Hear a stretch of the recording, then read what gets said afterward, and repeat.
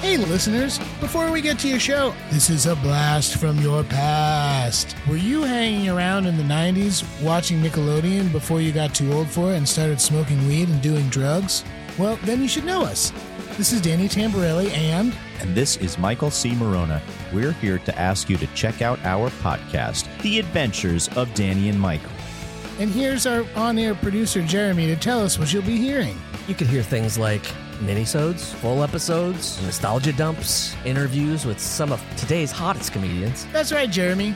All of those things and more. So check us out. The Adventures of Danny and Mike. On the Seltzer Kings Network. Shit your pants. Shit your pants. You're not a real fan if you don't shit your pants. You're now listening to The Bradshaw Boys, a podcast where three relatively grown men binge the iconic HBO series Sex and the City. So dust off those DVDs and grab yourself a white wine or even a Cosmopolitan and settle in. Take it away, boys. Welcome to the Bradshaw Boys, a podcast where three guys watch their way through Sex and the City for the first time ever, mostly. I'm Corey Cavan. I'm Kevin James Doyle. My name is John Sieber. And welcome to week 2 of our Sex and the City movie watch.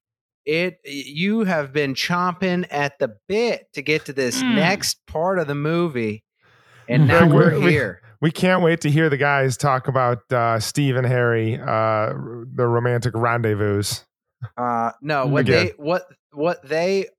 Everyone this whole time is always just like, have been messaging us like, we cannot wait to hear you talk for 20 minutes about Charlotte shitting herself for the whole, from the very beginning. She was like, just wait.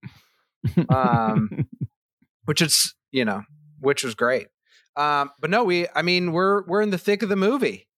Yeah, if you listen to last week's pod, you know that we started watching the movie, and in real time, where the space that the three of us exist in right now, the Bradshaw Boys are in, we just started watching this movie like an hour and a half ago, an hour 20 ago, something like that. In podcast time, we were breaking this up into a couple weeks, but we're watching this all the way through one time, and we're just taking little breaks to like digest it. So we just finished like an hour and a half of the movie. We're going to dive into the second thing, and man, a lot of stuff has happened. Yeah, it's like, well, I think something to talk about before we dive into the actual movie is we had a lot of people telling us to kind of embrace for not the best Sex and City experience. People were like, it's fine, but it's like it's not the best, or like, it's not my favorite thing. And Kevin, you texted out during the middle of watching, like, this movie rules. I love it. Yeah. You said you liked it better. You said you liked it better than so far, better than like the finale episodes. I'm not trying to force your hand. No, I think where I'm at right now with it is I'm just like, this, it is, if I would have seen this for the finale, I would have been like, man, this is solid. I loved the fact that they pushed into high-end drama, like high stakes for the finale, and that tonally it was a little heavier. Carrie was in Paris. And since we went on that journey and they ended it in this like kind of like melodramatic way, melodrama in a meaning like a good melodrama, a good version of that, then it's like great to come back and have there be like a little lightness. Like, I mean, think about the finale was like dementia of a parent and like your relationship falling apart around you. A Russian man slapping you. Yeah. And I loved it. Like 5 out of 5 stars, but also they didn't have time for poop jokes. And like, that is Sex in the City, that it's like sexy woman in the shower. Like that is when you think about some of the revolutionary stuff that they did, I do think it was like Carrie farting in front of Big and like things like that I bet girls were very excited to be like, yes, we're not just sex kittens. We're we wear sexy dresses, we go out, and then like we have our periods, or we fart, or like these other things. And so there's Montezuma's revenge can befall anyone. It's not gender exclusive. Dude, how do you think I felt being so horned up, being like, yes, Charlotte in the shower, and then she opens her mouth, and I'm like, yeah, and then just a few minutes later, it was just like, which is awesome. Like, are you asking me how I think you felt? I think horned up through the entire thing. You're a scat lover, and because you do. I'm a scat man. Yeah, you are a scat man. No, I actually did. I did tell you guys. I texted you a thing that I don't want to repeat it on the podcast. That's like a rarely you'll find Kevin James Doyle unwilling to dive into personal details. So I'm proud of you, man. It was that I would be. I think I do have a fantasy that I don't feel. I feel comfortable saying it within the context of it being a fantasy, which I think like a girl doing Pilates or yoga is very hot. Yeah, there's nothing. Hey, I'm not here to kink shame anyone. If you want to, if you're into girls, I think that's like, I think a lot of straight white or straight, I don't know, skin color have anything to do with it. Straight men would be really into seeing like attractive women like Kristen Davis doing Pilates or yoga. That's just like that's not like that much of a kink. I'm going to throw up, just to clarify that, I'm going to throw up a thing on our Instagram and be like, any black males want to chime in on whether they like watching girls do yoga? There'd be a lot black of guys men only, please. Oh, geez. But yeah.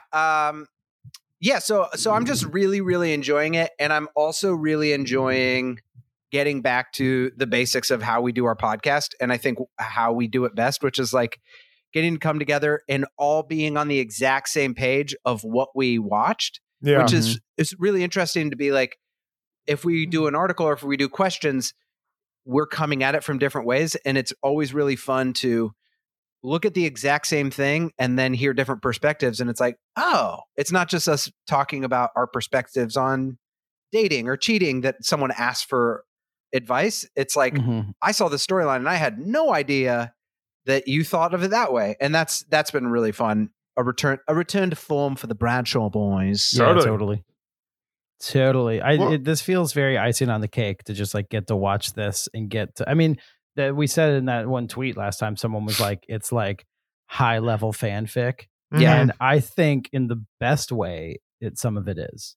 You're just like imagine, I thought about this when we were watching it. Imagine if you were a huge fan of this show and then you go watch it in the theater. Yeah. You're just like, this is the best. Yeah. Totally. It's great. And I feel like this is a show that could work for. If they tried to do like a Seinfeld movie, that's why the Seinfeld reunion like happened on Curb, because they were like, I don't know if we could really pull this off as the actual thing. And like, I don't this kind of movie, it's like 100%. Yeah. And if you're like a true fan of something, like I don't even know how to articulate this thought.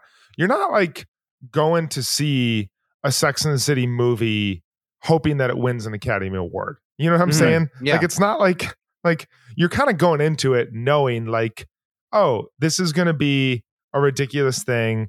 But someone was like, it's not my favorite movie, but I love the characters. And it's like, yeah, that's why you're going to go to the movie. You're going to go see your characters in the big screen, doing funny things, interacting with each other. And like, that's the whole point of this. I would say this too. I would say, this is going to be the nexus of what we're always best at, which is taking nerd culture and nerd guy culture and girl culture and talking about it. But I do think that there is something with fan service that can feel inauthentic. And I wonder if the person that wrote in said it's like fan fiction.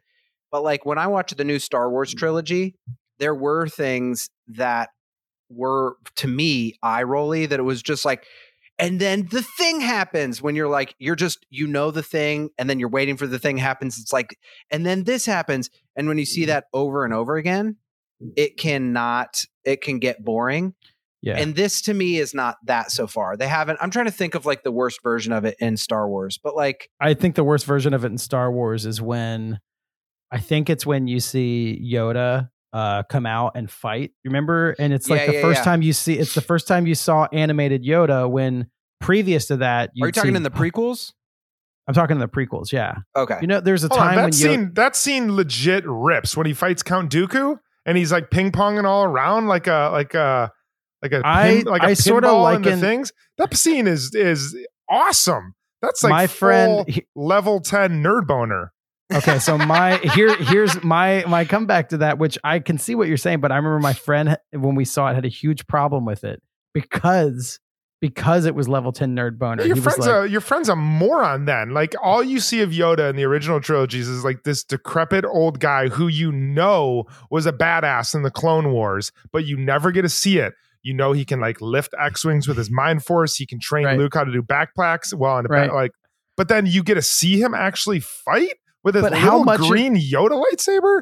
Dude, how much of that part? How much of that is just making Yoda out to be the monkey in the Lion King when you finally get to see the monkey sensei fight? It sort of cheapens Yoda a little bit. No, it's just kind of okay. I think at first we have to do a good question after this to connect. Also, I just want to stop. I want to stop real quick and say you will not get this conversation on any other Sex and the City podcast. Exactly, hands down, this is a Bradshaw Boys conversation. They're not doing this anywhere There's else. just a lot of shitty stuff in the first Star Wars movie. It is by far the most racist movie that's ever been made, and I am including like Birth of a Nation. It is like what is his name? Gatto or Grotto, the guy who like holds slaves, is obviously like the biggest parody on a Jewish person. You have the Asian delegates who have like the worst Asian accent. You have just menstrual Jar Jar Binks walking around being a goofball. It's like, how did that movie get made? And you're going to tell me Yoda kicking ass is the worst part of those movies? Wait, pause. Hold on. Yoda kicking ass. He was supposed to be Indian. That's why. That's why. He was an Indian stereotype. He was supposed to be the Halsem from Street Fighter 2. Okay? That's why. This is what I think the worst version of that is not necessarily the Yoda thing. I can see your point, but it's when like a person is like, oh, and then when they get their lightsaber, it's a big thing. And then when you see that the third time, it happens the exact same way. It's like, look, they got it. And look, and then they connect. And I don't think they've done that in Sex and the City so far. Yeah. They haven't done the fill in the blank. And but they have done that. Here's a good example. They all get around and they look at the thing that Samantha wants. That is like that's happened with shoes. That's happened with dresses. And it's like all four girls wanting some girly shit that every girl wants. That's fucking awesome. And it's executed in a way that is really good because it ultimately they go to the auction and they bring it back with good writing by being like, him buying that for me took something away from me. And it wasn't just fan service of here's like a rich thing that she bought and he bought for her. End of story. It has an emotional element of like, now I feel like I'm losing something to this man and there is something underpinning it. Or else it would just be like, oh, that's the same thing they do in every Sex and the City thing. Does that make sense? Totally. Yeah. And I think I think MPK has to be like, I could imagine him when, hopefully we get to interview him sometime, but I would imagine that he's a writer that is like, that's great. Why? You know, that's great that she gets shoes. What do the shoes mean? Or like, why does he give that? Because so much bad writing is like, oh, then they get to do the fun, awesome thing. Then they get to do the trip. And everything in the Sex and the City operating on level 10 is always being like, what's the emotional underpinning? What do the characters want? How does this benefit them? And how does this hurt them? And I think that the movie so far is doing a great job at all. I agree. I agree.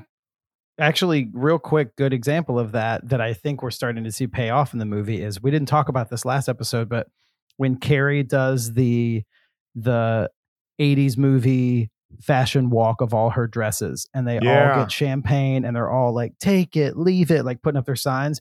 And it's such Sex and the City candy because you've got the girls together again. Yes. Samantha's like, a lot of good things have happened in this apartment. So I flew in and you're getting to see fashion and you're getting to see their personalities.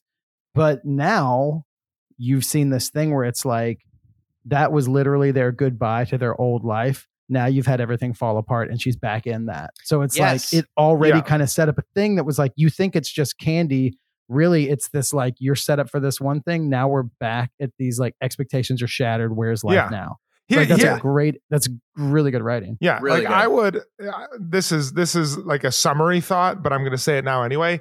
The reason I'm like liking this movie so far is because if I were given the opportunity to go see this right now in the theater with the two of you and Katie and a big ass bucket of popcorn, that sounds like the best night ever. That sounds like the easiest $13, $14 if you or $20 if you're in New York, like money I've ever spent in my life. Like also the way that you said that, it was like me, Kevin, Katie, and a big ass bucket of popcorn. I just imagine the popcorn being like Kool-Aid Man. Yeah. It's like a big ass bucket of popcorn that's like Anna. It's that's how big anamorphized. Yeah, that's how big I want my popcorn. I want all of it.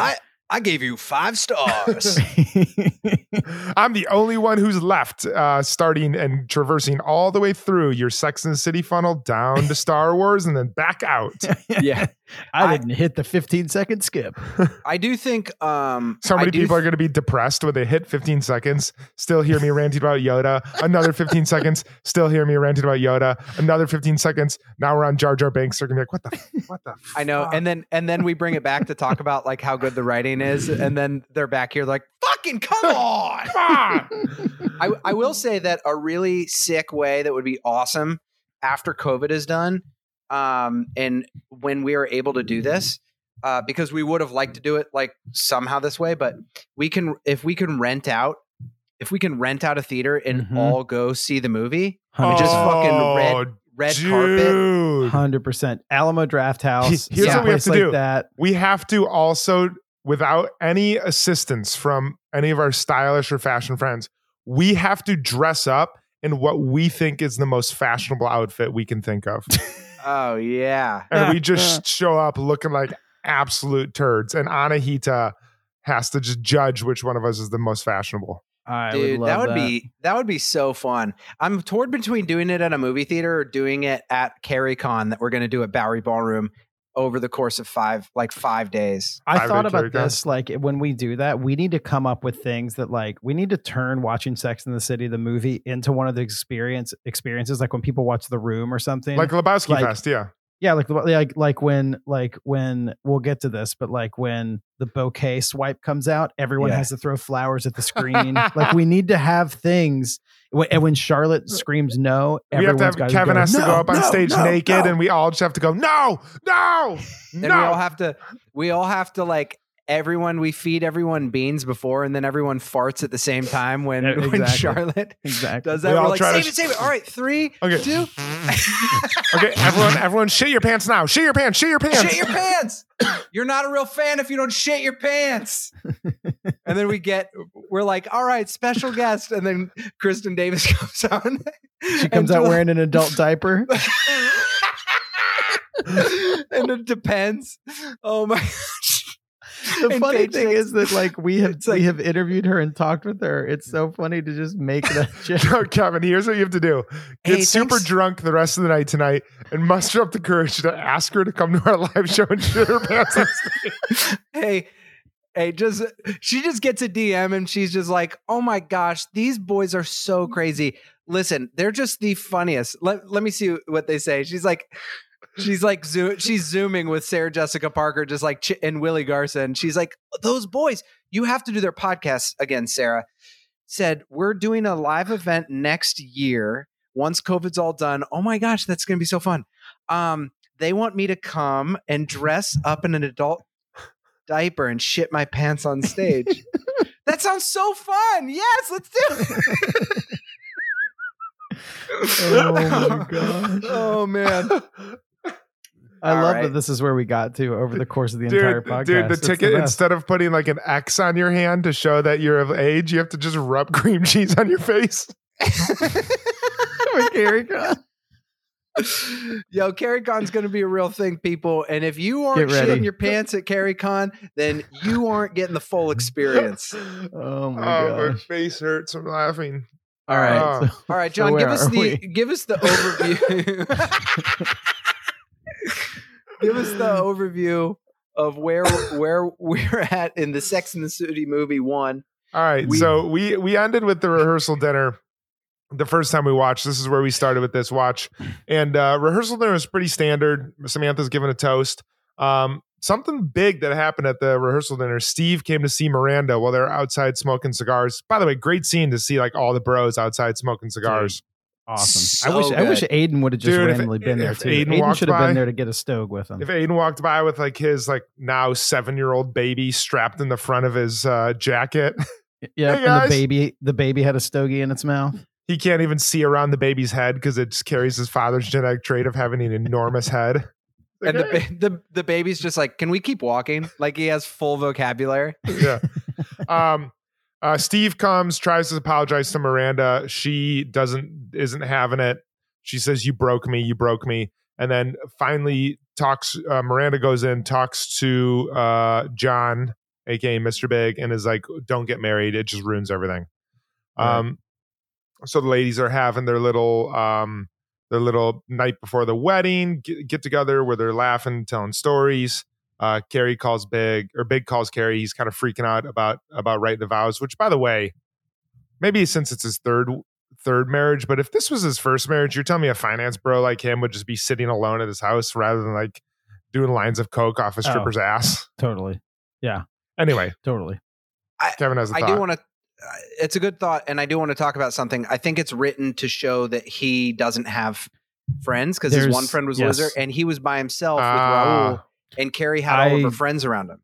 I have that in my notes that like when you see him melting down, he's completely alone, and it keeps cutting to Carrie having like the best. Yeah, yes. Totally. Same exact thing. It's just showing him like being totally alone. He kind of needs to be reassured that it'll be just the two of them, that he'll have her. That makes a lot more sense why he says that. Next day, the wedding, which is like a super fun scene. They're all looking gorgeous. They're all dressed to the nine. Willie's there. Anthony's there. And they go to the library, and Big can't muster the courage to step inside. He's stuck in his car.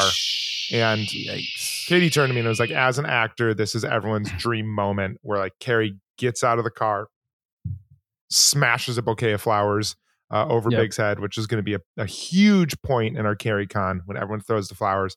And then Charlotte, like some insane acting, like so good. Mama Bear comes out and it's just like, no.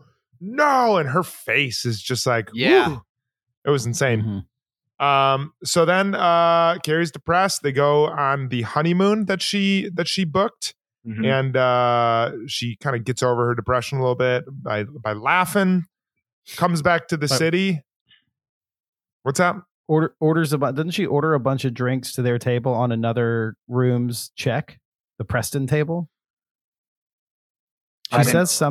She says something about like Preston, where the second John guest Preston. That's Big's last name. Oh, it's John Preston. Yeah, John James gotcha. Preston. Okay. Oh, it's on his. Okay, gotcha. It's on his money. That's where John James Preston. JJP. You're Preston in this. Yeah, because John. Or you're Preston. Kevin James. I'm Preston. Oh, because I'm Kevin James Doyle. He's John Sieber. You're Preston. Oh, I'm Preston. You're Corey Preston Cavan. Everyone knows that's my middle name. Yeah. And that's where Charlotte gets a little shower water into her mouth, gets some Montezuma's revenge, shits her pants. And then Carrie goes back kind of reinvigorated. She hires a personal assistant, Jennifer Hudson. And now I'm trying to think it's like the seasons have passed because Charlotte is pregnant, which is amazing. And Carrie the last thing we saw is Carrie just gave her assistant Jennifer Hudson Louise a pair of a Louis Vuitton bag. Yeah, and that's where she gave her the meet me in St. Louis, which I think is like the start of Act 3. It's like the conflict was the wedding, getting stood up, and now she is like redefining herself as Carrie. She dyed her hair brown. She is like has an assistant. She said giving her assistant that bag was the greatest gift she's ever done, or like the happiest she's ever been. So it's like this new Carrie Bradshaw moment. So yeah, what do you want to talk about first? I have a thing. Well, one thing that line that she says, she tells Jennifer Hudson, your 20s is for like falling in love. Your 30s is for reflecting on that, and your 40s is paying for the drinks. That's when she talks to her about going to meet the guy with the booty call. So she's like grown. I have a quick thing I want to talk about where I texted I really Joel hope you try to sell us a timeshare live on. So here's the thing. Here's the thing. Have you ever been to Ocala, Florida? Oh my gosh, that got me so bad. I have a quick thing on air that I'd like to talk to you and all the listeners about. Okay.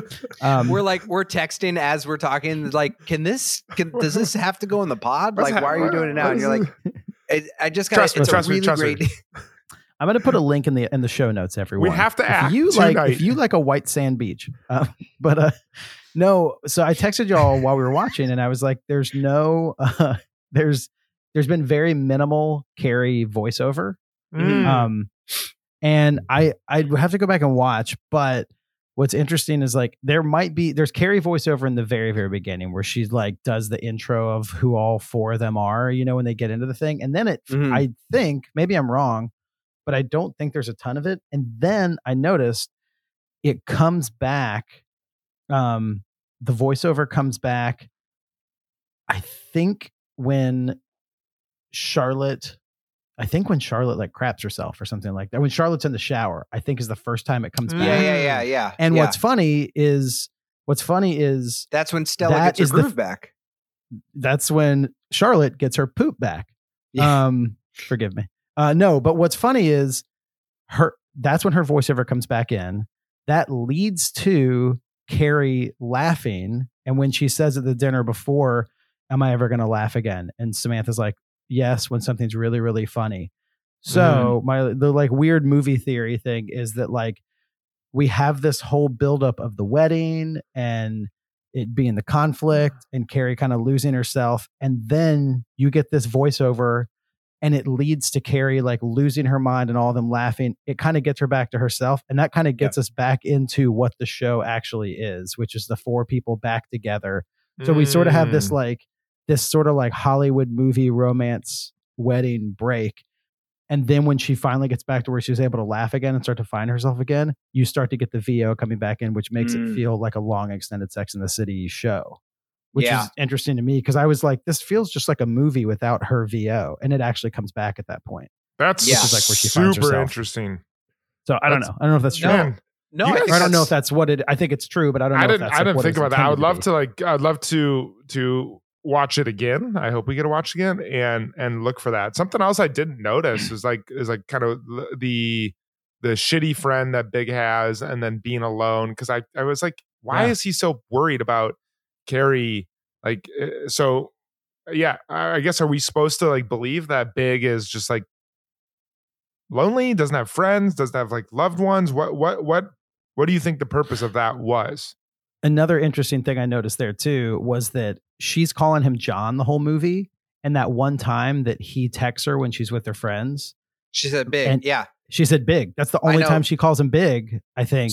Someone messaged us on the Instagram and said they use Big and John. They use those like based on how he's acting and how, like those are two different characters. He's like Dr. Jekyll, Mr. Hyde, Yeah, totally. That's super interesting. One thing, the guy that plays Carl, who's the friend at the firm, that guy lives on my block. And are you serious? Also, yes, really? he lives on my block, and I saw him at the laundromat, and I talked to him one time, and he was like, okay. And MPK created the comeback, and that is Valerie Cherish, Lisa Kudrow's husband in the comeback. Oh, no okay. way. Yeah. Oh my gosh, that's crazy. Yeah. So he's like a great like character actor. He's in tons of stuff. But at the laundromat one time, I was just like, oh, I like the comeback, and he's like, thanks, and then just like walked away. It's like, you should never talk to people. But so and then also, John, the because I have this in my notes, the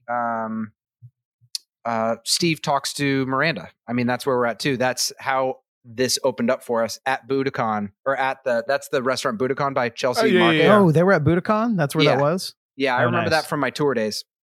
But dude, that's amazing. When they were at the rehearsal dinner is I think when we started this, and Steve and Miranda have their combo. Yeah. Sorry if I forgot to mention that. Yeah. I mean, I only had it because it's the first thing in my notes.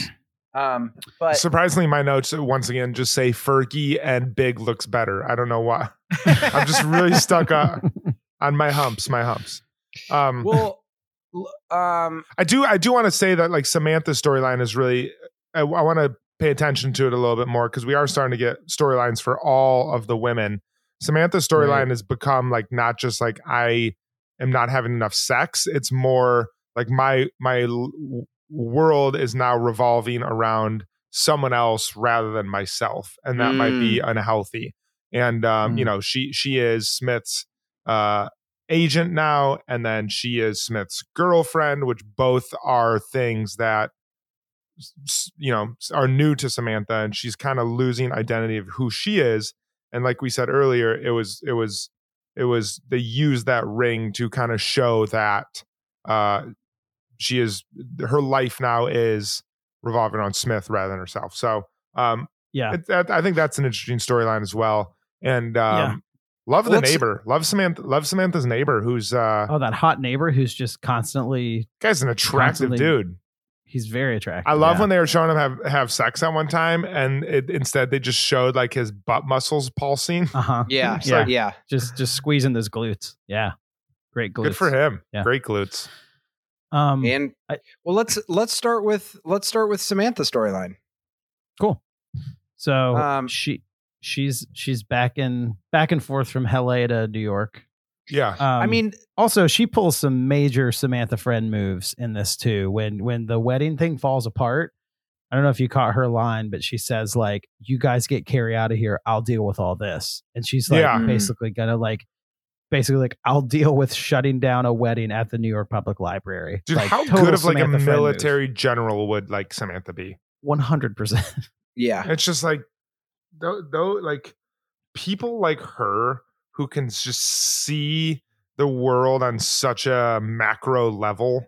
Like she like does not get stressed out by the details, but just like knows the mechanisms of how things work and knows what levers to push. She's just like, I got all this. Doesn't stress me out. You get one thing out of here and I will shut down everything else. Those people are so incredibly fascinating to me. Yeah. It's wild. No, I totally agree with you, because those are people that are like, they have a certain set of skills that are, and then there's other people that are good at things that are just so detail or like she's detail oriented, and she also is the maid of honor too, which is interesting. When that was chosen, that makes total sense. Yeah.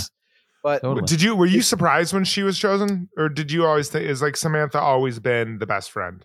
She has, but I don't think it's ever been written in stone until this moment. That it's like, we've talked about it a lot on the show, but it's interesting that from a story perspective, when they sat down, they were like, "Oh yeah, she's the maid of honor," or else they wouldn't have had that. They would have been like, "You're all the maids of honor." You know, that seems like it would have made more sense. Yeah. I kind of think like Miranda would have been the maid of honor. I always thought that I thought Samantha was the best friend, but I think if I was going to ask Carrie, I would suspect she would say Miranda is her best friend. But maybe Carrie and I see her best friends on the same way, which makes me like her more.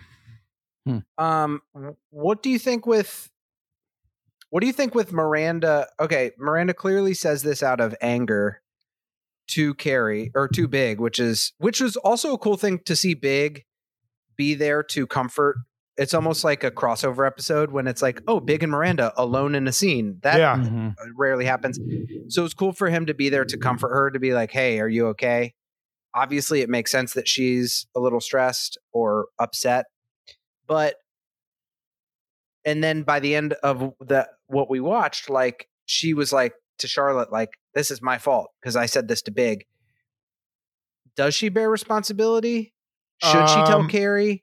I think she did a major mess up. I think like what she did was not just. I think what she did is pretty bad. I'll give you a real life example of my embarrassing early years when I was like 23. I had just broken up with one of my girlfriends at the time, and my friends Kathleen and Nathan were getting married, and I drunkenly walked up to Kathleen at the wedding reception, and I said, "I love you, but I don't believe in love," and then I walked home. And like, one of the most cringy things I've ever done not okay. And now we can laugh at it now 20 years later or whatever, but like not an okay thing to do. Not an okay thing for Miranda to do. Not an okay thing for Carrie to break up with Aiden right before a wedding. Like you gotta, at some point, you got to, no matter how drunk you get, take responsibility and realize that those days, those monumental days, are not about your feelings. And even if Miranda feels that, which she certainly did, it's not right for her to pull aside a groom who might already be wrestling with thoughts and difficult things and to say something like that. So like, is Miranda responsible? I don't know. Did she fuck up? 100%. Yeah. True. And it's understandable because she was in the place that she is. And I do think that there is like it's so funny because she's doing nothing wrong by keeping Steve at a distance, but it's like classic Miranda to try to deal with something, even as painful as this. Steve should not have cheated. Wrong for Steve to cheat. But like, what sucks about life is that once, like, you can never go back. They can never go to pre-cheat. That's done. That's happened. And I think there is a thing that a lot of people have, but Miranda's going through right now, that is just like, we're going to split we're going to do this. This is it. Then it's fixed. And I will not talk to you about it ever again. And then it won't. And it's like, unfortunately, that won't happen. You can never go back. You can only go forward. And just stopping, never talking to him again, is not going to help things, even if they decide to be together or not. You know what I mean? Yeah. And then that's going to come out with other people, I guess. That's going to come out for her to, like, that wouldn't have happened if she took Steve to the side and was just like, you can't do this. I need to not talk to you for a month. Yeah. Or like, I don't know when I can talk to you. She probably would have gone back in and not, there's some metaphor that's like, once you start kind of breaking stuff, it breaks other areas of your life. Like once you're late for work, then you lose money, then you can't pay rent, then you do this, then you get in trouble, like it snowballs. Mm-hmm. And I feel like that's this right here. That's like the way that she's handling this is going to end up affecting then also people around something her. That's interesting that happens in that scenario is then it gets out of control and people claim to be helpless. They're like, I don't know. Like, I'm sorry, I can't do this. It's out of my control. Mm-hmm. And it's like, you were late to work. Like you stayed out drinking instead of setting your alarm, which caused you to lose your money, which caused you to not be able to pay your rent, which caused I'm there are exceptions, of course. I'm not making generalizations, but oftentimes people do this thing and then they let that snowball get out of control so they can say like, it's out of my control. It's like, I can't handle it. It's just the way it is. And Miranda might be in one of those situations where she's just like, I'm sorry, Steve, I just can't. It's out of my control how I feel. We are just done. We're broken. And it's like, maybe if like you didn't do X and then you didn't do Z, wouldn't have made you tell him in the middle of sex that let's just get it over with. Like if you rewind, you can see that you took the first step towards this direction. So, and also, well, just one final thing back to Steve, that kind of shows the carnage of cheating, that it's like when you cheat, it opens up like uncontrollable like pain and carnage that I feel like it's always funny when you think about people cheating, you're just like, and then you come and he's like, fuck, I just cheated on the person I love. And now I have to tell her and it's going to destroy her. And just imagine what he was like literally all of the lead up is like, I'm going to get this thing that I want. And then you do that and it just unleashes this pain and carnage in your life that it's like you had your house, you had your kid, you had your wife, you had all these great things. You were in the backyard spraying Brady with a hose like just 5 minutes ago. Just freaking spraying his ginger face with cold, wet Brooklyn water. And now, you're sleeping under the bar at Scout like a bum. At Scout, you bum. Was Debbie really worth it, Steve? Getting back together and having one last roll in the hay with Debbie? Debbie might have been. Dude, could you imagine? You think it was with Debbie? It wasn't Steve snuck in with Leeds and Debbie, a hot little threesome. He got a freaking Leeds Debbie sandwich. If he was the meat in that, man. No, it's what you said earlier though, Kevin. Either earlier this one or last time, like that cheating thing, like it removes all the grace. So it's like all that stuff Miranda is now like, what didn't bother me does, but like she can't hold back anything now. Yeah. It's like, but there's another thing that she said that I was curious to see what John would say and maybe would always say, but Miranda said to Steve in that moment when she was like, you broke us or you broke me or whatever. Did she say, I changed myself for you or I changed my life for you? Yes. I think she said myself. Did she say myself? She said, I changed. You're right. She's like, I changed who I was for you. I changed who I was for you. And we have said multiple times, and John, you were the resident married person here, but we've all been in long relationships. And like, we have said though, it's like not a great thing. It's a hard thing to do when you change yourself for someone in a relationship. It's impossible. You can't do it. It's not a good move. Yeah. I want to be clear that none of us are saying that absolves Steve from cheating. It does not. But you change yourself to get into a relationship. You're setting yourself up for like resentment later on. Yeah. Your spouse can hone you, can like make you better at who you are. I let you hone me. I let you hone me, Steve. You honed me. I wanted to, if you would have honed me more, I wouldn't have had to go somewhere else. I'm trying to get honed. Listen, I just learned like last year that you know, that little circle thing in a knife set, that's not a sharpener. I always was like, oh, this is sharpening my knife. No, you're right. It's honing it. It's just getting rid of like the micro imperfections. Yep. Yeah. So I think, anytime you change who you are for anyone, but either romantic relationship, friendship, work. I mean, unless you're like, you know, smoking PCP and you drop it for someone, like don't change who you are. That's not going to work out well. That's going to lead to you not wanting to change positions during sex and freaking out when someone tells you you have Harry's jizz on your face. And it turns out he was the one with Harry's jizz on his face. Yeah. What do you think? I mean, what do you think with Have we referenced the Harry's jizz thing in this episode yet? No, don't bring it up. Keep going. Kevin, what's your point? What's your point, Kevin? Go. Jeremy, edit it. Jeremy, edit. Jeremy. And when we say edit it, clip it out to 4 seconds and then just repeat it for the rest for 1 hour. Loop edit it. Harry's jizz on my face. Harry's jizz on my face. And then Harry's jizz on my face. Add like a nice, sick beat track to that. Load and then put a video of Evan Handler jerking off on YouTube, and then I think we'll be rich. I think that's how we make money. That's how we start our first Bradshaw Boys TikTok. Check out our OnlyFans. It's just Harry jerking off. It's just Harry Goldenblatt jerking off. Okay. So listen. So what? Why didn't she hit him? First of all, that was a really funny scene with really great acting, but with the dramaticness, I think they had to like go back and forth with what scene? With the wedding, the flowers banging the flowers against him. That was like. Do you know what song they should have played there? Do you remember that one? Let the bodies hit the floor. No, do you know like? Oh, what you say? Oh yeah. Oh, what you say? And she just bashes flowers every time. Oh, what you say? There's a good Saturday Night Live skit that uses that song. By the way, it's great. It's an amazing Lonely Island sketch. Yeah. Yeah. No, they should have done this. They should have done. Let the bodies hit the floor. Let the bodies hit the floor. Let the bodies hit the. And then it's just Charlotte's face, and it's like.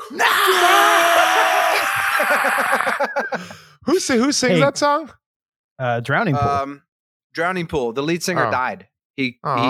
Yeah. But my question is, Kevin. why didn't there seem like there was an open, like he was apologizing, and was he apologizing saying I'm sorry, or was he saying like I will go in and do it? Because it's like that's like $100,000 they flushed down the tube because she didn't want to stop and listen to him. Dude, no, there's no time for her to stop and listen to them. Like, okay. I think at that point it's a business decision versus like having your heart broken and being humiliated. If you like, walk into the chapel to get married, what I'm saying is like out, she made the right move. If you walk in to get married and you walk out unmarried, I don't think there's any like, hold on, time out, let's talk this out before, and then you have to walk back in again. It's like, okay. I'll say this. I think the writers really missed an opportunity to really call back to this series. Charlotte should have turned to Carrie and looked at her and said, maybe he jerked off before. It's what they should have done. Oh man, that would have been so good. Come on. Just how do you not do just that? go straight from no or like while they're like on the steps. Dude. While they're on the steps. If we ever interview gosh. Michael Patrick King, we need to ask him that and just be like, did you ever think? Also, wait. Yeah. Also in that moment, this is the smallest thing, but did you notice when Samantha hands her iPhone and she goes, I don't know how to use this? That's right after the iPhone came out. I know. And everyone was like, it doesn't work as a phone.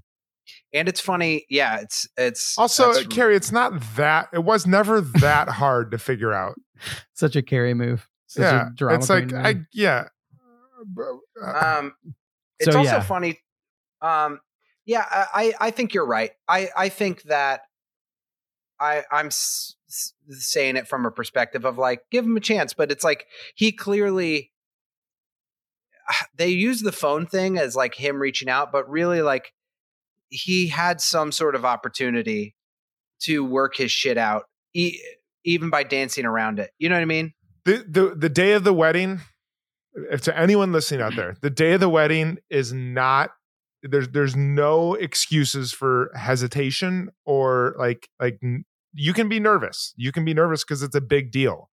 Like what you're doing is a life, you're making a big decision in front of a lot of people, but like hesitating or like any sort of like withdrawalness is get that done before the wedding.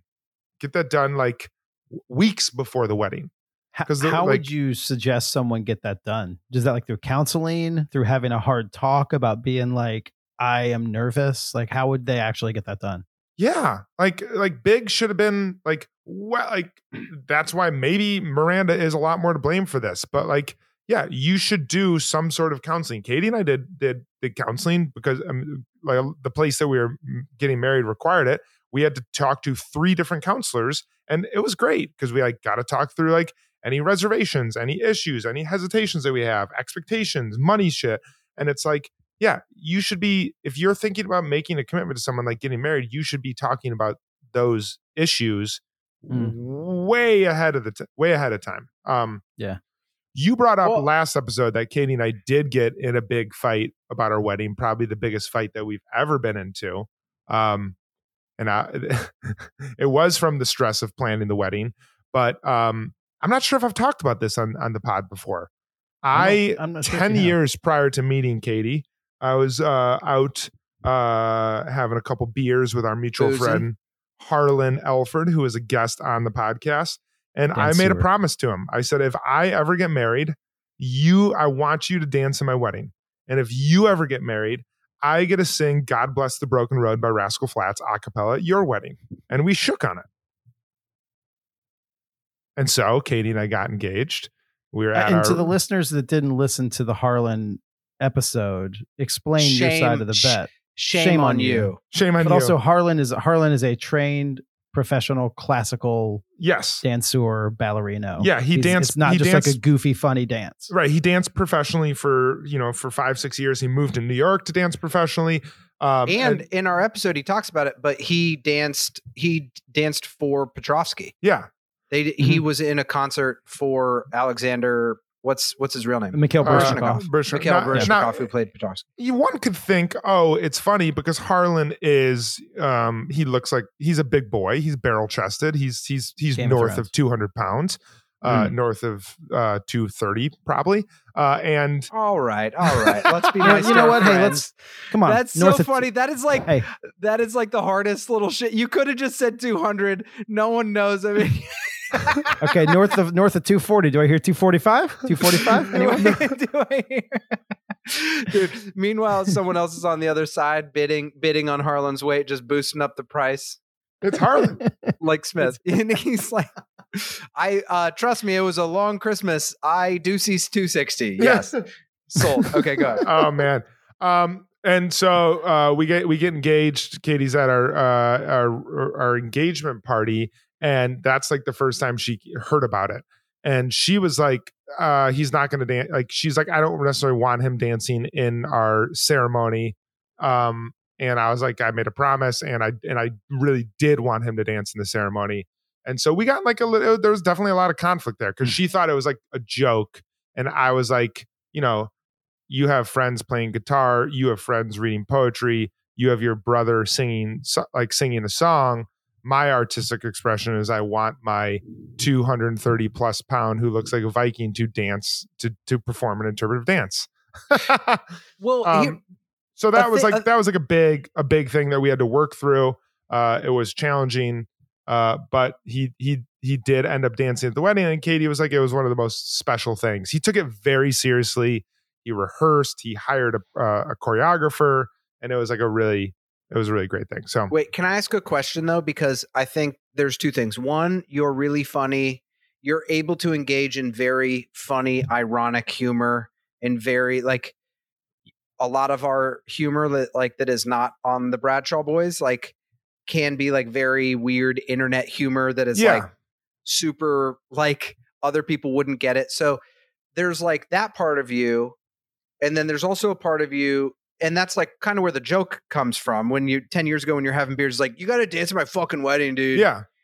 But then there's also the part that, like, I guess, what did it mean to you to have that happen? And then why would you not back down from it?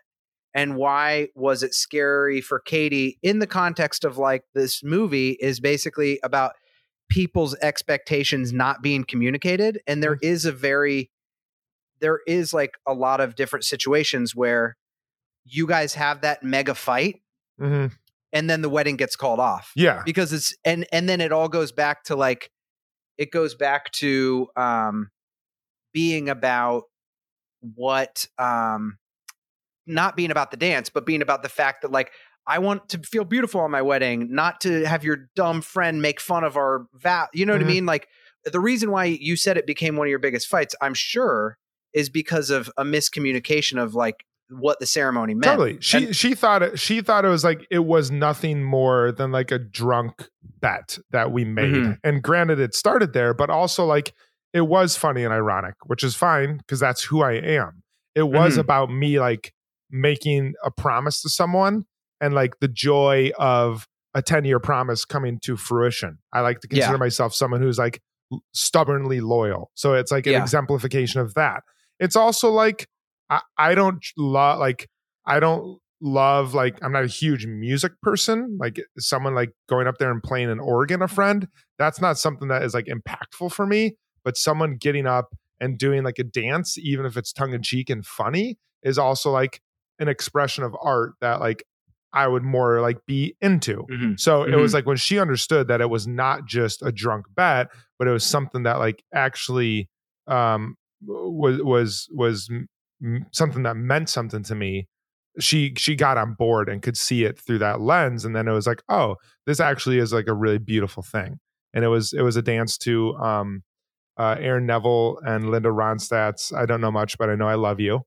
And I don't know how much. Yeah, and it was a beautiful dance by a beautiful man. So yeah, that was by far the biggest fight and probably like most stressful 3 weeks in our relationship. But we didn't have that fight the day before the wedding. We had that fight at Dizzy's 8 months before our wedding, sitting next to the actor from The Americans, the FBI guy from The Next Door Neighbor, who definitely looked at me while Katie was crying like I was a horrible, horrible husband. You know, the main fight that ended my engagement was our invitation list, and it was whether to invite a female friend that I've never been interested in. I've never had a relationship at all. We never romantic in any way, just a friend. And it was about making our invitation list, and it was about like jealousy with the invitation list. And then partially as we were like going down from like 200 people to like 150 or 150 to 100 or whatever. And it was like, at first it was like, oh, here's these people. And it drilled down to like me not realizing like, of course this person will be there, you know? Yeah. But then once you had to be like, why are you so I'm like, cause it's my friend. And then from another person's perspective, it's like, why do you want this girl here so bad? Why do you care so much? Yeah. And that actually, if we should have been together, that would have been a place that would have been like, oh, I understand that now. And instead it like drove us apart, that I'm like, I'm definitely not getting married to someone who like is scared that I can't have one of my closest friends who happens to be a woman. You know what I mean? But it was one of those like, I mean, thankfully it wasn't the day of, but it was a few months out or a few weeks out. But it was another one of those things that it was like definitely a where the rubber meets the road moment, that you should make sure you have those conversations and not bury them, because I think they can lead you closer to who you will ultimately want to be with, rather than being like, oh, let's just think about that later. And then 3 years in, you realize you have a major issue with jealousy. Exactly. Or Katie doesn't respect your care of your friends, or you don't respect that Katie wanted that Katie likes special thing. You know, totally. Like they're always deeper things. Yeah. And plus, like the best part was the reverend, or the priest, the pastor, or whatever they're called, who married us. She like came with the church that we used. Her face looked exactly identical to when Charlotte was shitting her pants while she was watching Harlan dance. So it was like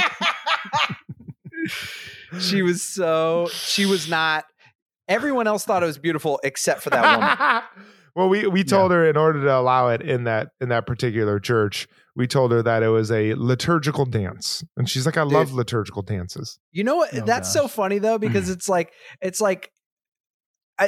20 years ago, you wouldn't even be able to be a minister because you're a woman, and the second you're able to be a minister, you're looking down on some beautiful dancer in church. Like, you got to get more progressive, lady. What if you weighed south of 200 pounds? Would it have been okay? Huh? It was Judith? The weight. We got to go. We got to watch the rest of this movie. So we got more stuff going on. Where, real quick, before we get back into this, where do we leave? What's happening next in the movie? Samantha is checking out her neighbor and going shopping for like retail therapy. Charlotte is pregnant and jogging again. Carrie is just gave Jennifer her assistant Hudson, just gave her purse. that. And then Miranda and Steve. Miranda she's like shopping for Halloween with Carrie, and basically we haven't seen Miranda in quite a while. Yeah. Oh, she's got a new apartment in Chinatown. That's right. Yeah. Got a new apartment in Chinatown, which used to be Ukrainian Village or something like, or Ukrainian section of town. Yeah. There are, totally.